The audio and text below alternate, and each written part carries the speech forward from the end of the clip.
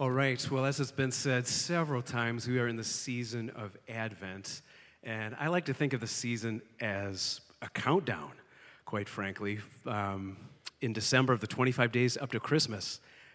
And doesn't everybody love a good countdown? I mean, just hearing the numbers, 10, 9, 8, 7, 6, 5, 4, 3, 2, 1. And then a rocket should launch or something, right? Or fireworks should go off, or a ball should drop in Times Square. Just the countdown are built to add to our excitement and anticipation, and Advent is no different. In fact, when the Feenstas lit this candle, maybe you'll notice there's 5 right here, and between now and the moment on Christmas Eve when we light the middle 5th one to signal Christ's presence in our midst, I would encourage you to let your excitement grow, and if you have a kid, even count 5, 4, 3, 2, Jesus, right? In the messages this Advent, we're going to do a countdown of some different sorts, which are what I like to call the top 5 Bible songs of Christmas. Now, if you're as old as me, you can remember when there used to be like a top 40 countdown on the radio every single week, and literally I would spend my allowance money based on that countdown, what Dick Clark said on like Saturday morning when I listened to that countdown. But the Bible has not just words, not just facts, not just history, but there's quite a few songs, especially sprinkled around the time when Jesus is born. There's a song that Mary, the mother of Jesus, sings. There's a song that Zechariah, the father of John the Baptist, sings. There's a song of Isaiah the prophet that looks forward to the coming Messiah. There's the song that the angels sing over Bethlehem, and there's a song that a priest named Simeon sings at the temple in Jerusalem when he meets baby Jesus face to face for the first time. And you might be like, I don't know the words to any of those songs. I don't know the music to any of those songs. Well, rest assured, the words are in the scriptures. God gave us the lyrics, but not the tunes. You with me? But when there's a good song, what is meant to happen is that everybody sort of catches the spirit and joins in. I mean, that's what a good song does. Again, showing my age a little bit, I would notice that over the course of my lifetime, American people sing less and less. Like, if you take out a guitar at a campfire and start playing Country Roads, people may or may not sing with you. I mean, Christians sing a lot, so we have like a lot of songs in our mental memory, but if you go to other places, there's actually a commercial on TV right now during sporting events. It's for a beer company, but there's a guy who takes out a ukulele and he starts strumming, and around the campfire, like his friends are looking at their phones and stuff, and they give this guy absolutely like the stink eye, like, what a jerk. Who would play a ukulele at a campfire? And then the camera pans out, and there's some like state park worker who's like, hey, don't be that guy. The camera pans out even further, and there's a boat, and there's people on the boat who are like, make him stop. And then the guy's friend sitting right next to him in a campfire, like, takes him by the hand, forces him to stop playing his ukulele, and is like, bro, no. And the message is like, friends don't let friends play music. Instead, look at your phone and drink beer. I hate this commercial. Like, with a passion, I hate this commercial. Because as it turns out, when human beings sing and dance, and we see this in little kids, we are actually happier. It is hard to remain like not joyful or feel a little spark of hope or optimism if you lift up your voice and sing, or if you let yourself move or dance or clap a little bit. And again, my observation is, as someone who's been trying to help people sing together in church for all these decades, there are way more hurdles in our life now in 2023 than there were 20 years ago or 30 years ago. What is going on with us? We have just become so cool. and so cynical and have this corner of our mind where like, hey, just let the performers do it. And maybe if you're at like a Taylor Swift concert, great, she knows all the songs. But even there, like that's one of the miracles, like all these girls sing along with Taylor Swift, right? Because they love these songs. But then we come to church and we're kind of like, oh, I might be too cool for this. What if the people next to me seeing me like really clapping and getting into a song about God? Do we do that anymore? Yes, we do that. We do that. And one of the reasons is because God built it into the fabric of our nature. And one of the reasons is this book, the scriptures, are filled with songs. 150 psalms. Again, God gave us the words, but not the music, that are meant to be sung and sung and sung again. And at least around Christmas, 5 different songs. Like God wants us to sing and participate. By the way, the number one song, if you are going to play around a campfire these days, that people under 40 can sing together, any guesses what it is? This makes me so sad. SpongeBob. I mean, that would probably work, but it's over in like 20 seconds. The song Wagon Wheel by Darius Rucker. Rock me, mama, like a wagon wheel. This is who we are as Americans, okay? Do we need Jesus? Yes, in every part of our life, even our musical lives. So, the first song of Christmas comes out of the mouth of Mary of Nazareth.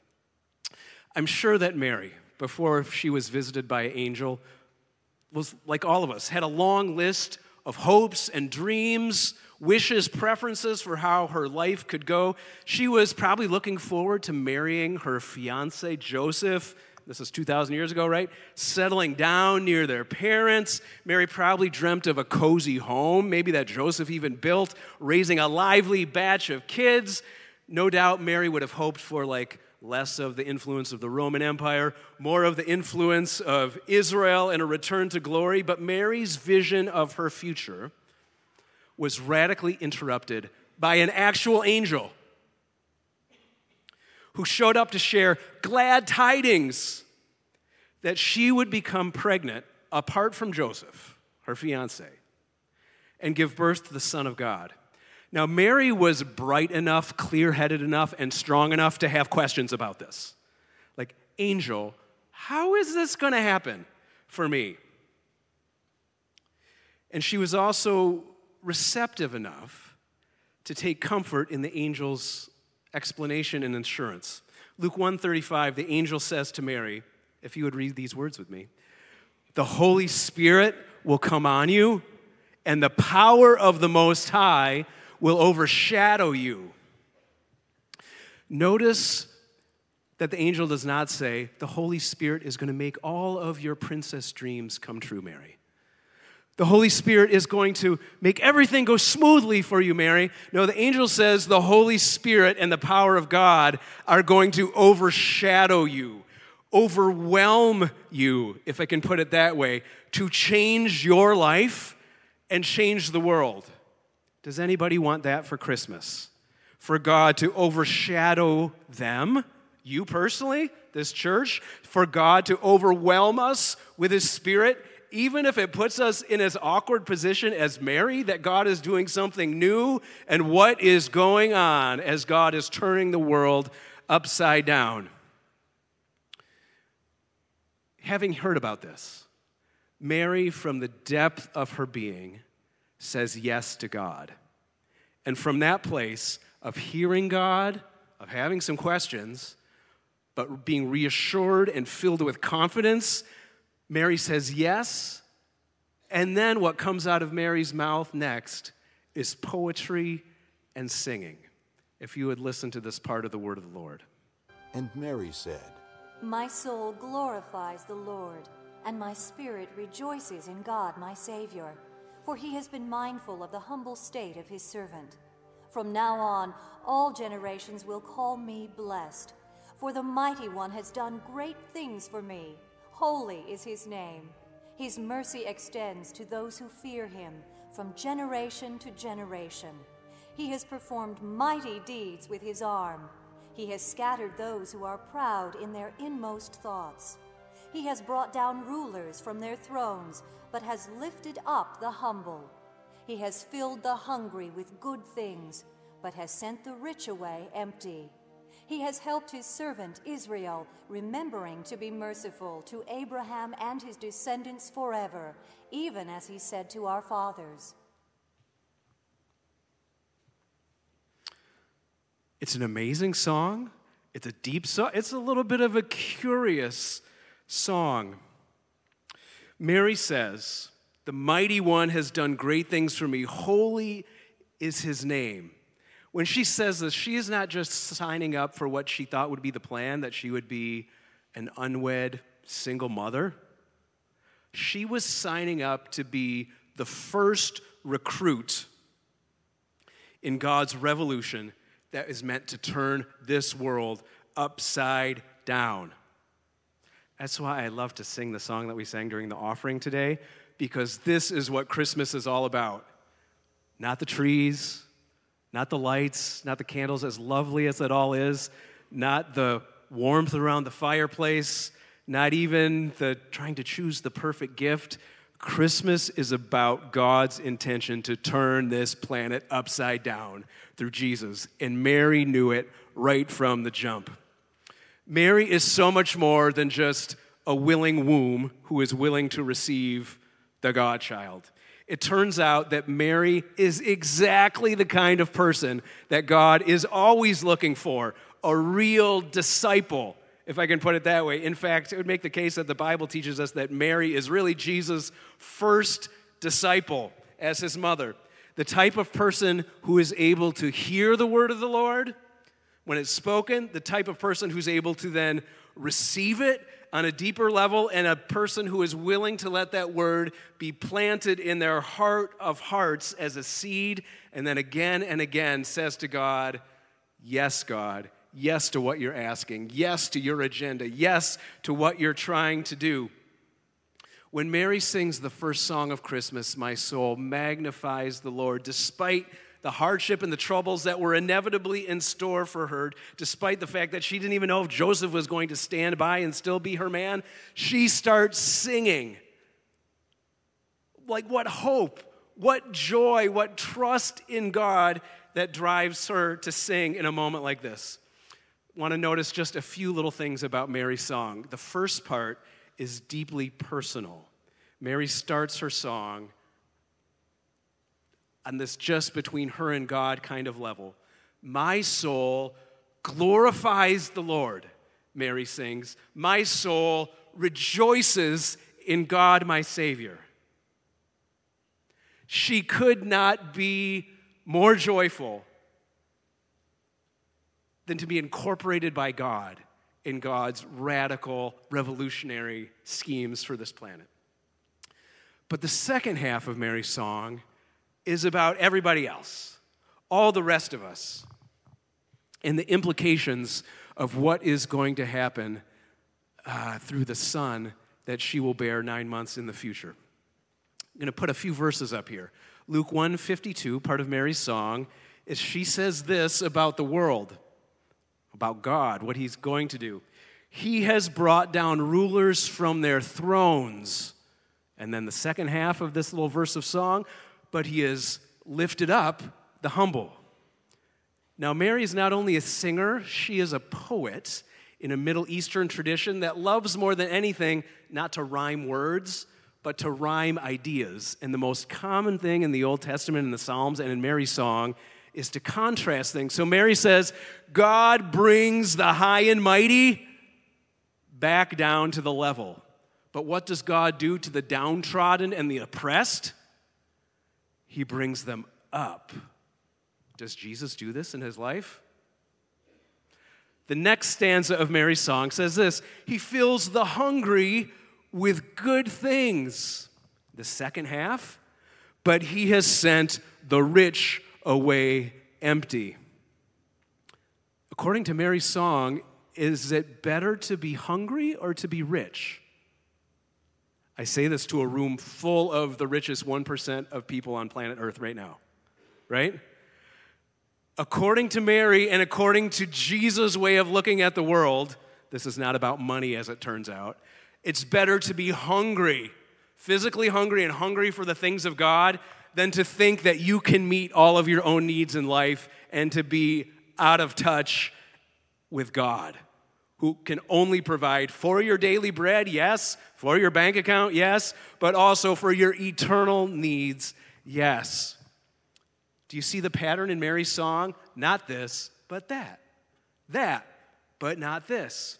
Here's the next stanza in her song. He has helped his servant Israel. Now, what do you think the next line of Mary's song would be? Please don't put it up yet. If he's helping Israel, what is God going to do to those who are not Israel? Wipe them out, right? Wouldn't that be the expectation? God helps Israel, lifts them up, but Rome, they're strong, push them down. Here's actually the next line of her song.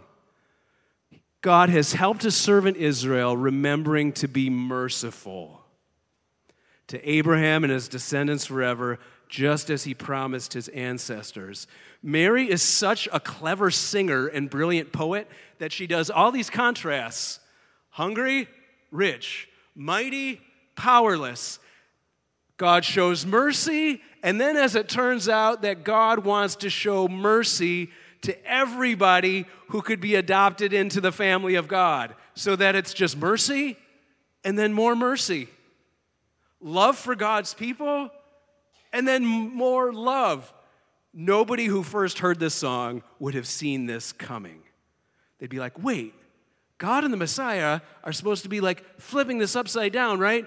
So if there's a Roman, if there's an Arab, if there's a Palestinian, if there's a barbarian from Europe, if there's somebody from some corner of the world that we don't even know about, yes, Mary's song would say, yes, yes, the Messiah is coming to show mercy to them too, and adopt even all these people from far-flung other places into Abraham's family, so that we're all in this together. That's a lot to cram in a little song. Mary was likely a teenager, and this is what erupted from the depths of her spirit. Not just a catchy tune, but something that deeply is about the heart and the truth and the understanding of God. So all these years later, I hope this sounds like good news to you, because like all of us, like we're not from Bethlehem, we're not from Nazareth, we're all the outsiders who, because of what Mary said yes to, have the opportunity to be part of the family too, to be in the long line of disciples that Mary started, of people who hear God, who take in the word and then say, yes, yes, yes. How could a person respond to a song like that? How should a person respond to like soul music like that? How should a person respond to like glad tidings of great joy, the good news of gospel, when you really hear it? Anybody want to sing? Or dance? Or like have a little part of your spirit that's like, I can't believe it, God, you're including me? Hey, could you put this little TikTok up, but without the audio? Here's an example of a kid who is just uninhibited. I love that we had so many kids here today. They're so much freer and have so many less, inhibitions and worried about the cool factor. Like, this is at a dance program, and all of the kids are dancing, right? But this one kid is like, I can't even believe that I've been invited to participate in this dance program. Is he worried about what his neighbors are thinking? Is he worried about that the other kids don't even know the dance moves? This kid is inspirational to me. Keep running it. It goes on for like 3 minutes, all right? This kid, I would humbly submit to you, is a holy example of what would please God, of how we could, from our heart of hearts, react to the good news and glad tidings of great joy. Now, we're not all going to become dancers, like I totally get it. But when there's an opportunity to participate, whether it's singing, whether it's with spiritual intensity, God is honored. God is worshiped. God is blessed when we say, yes, yes, yes. I will make a fool of myself. I will be even more undignified than this. Can you imagine your soul saying yes to God like this kid said yes to his dance program? Amen? All right. Last tiny little thought. Lest I give you the impression that God's plans to revolutionize the world somehow depend on us or our enthusiasm or responsiveness. God treasures that. God desires that. God wills that for all of us. No doubt about it. But the reason that this is all possible even is because God is strong enough and mighty enough to purpose it all. And what really counts at the end of the day is not the quality of our song, the beauty of our voices, the volume of our singing, literally or metaphorically, but the fact that God has taken the first step and chosen to sing over us. Do you know the scripture literally says that in the prophet Zephaniah, that God rejoices over his people with singing? The reason we even have a voice or can sing at all is merely that we echo and sing back to our beloved God what he has already put into existence. Rest assured that Christmas does not depend on us. It depends on Jesus. But in God's huge heart of love, it pleases him when we say, yes, yes, yes. God is inviting us to the manger, to the stable, and here in this worship service this morning, God is inviting us to this table. And rest assured that even today, God will be blessed when we receive what he gives us and we say from our heart of hearts, thank you, yes, bless you, I worship you. Amen? Amen. Let's pray. Lord, we thank you for coming near to us in Jesus, for giving us everything we truly need. And now as we come to your table, we come with small, open hands to receive the gifts that you have for us. For Jesus' sake we pray. Amen.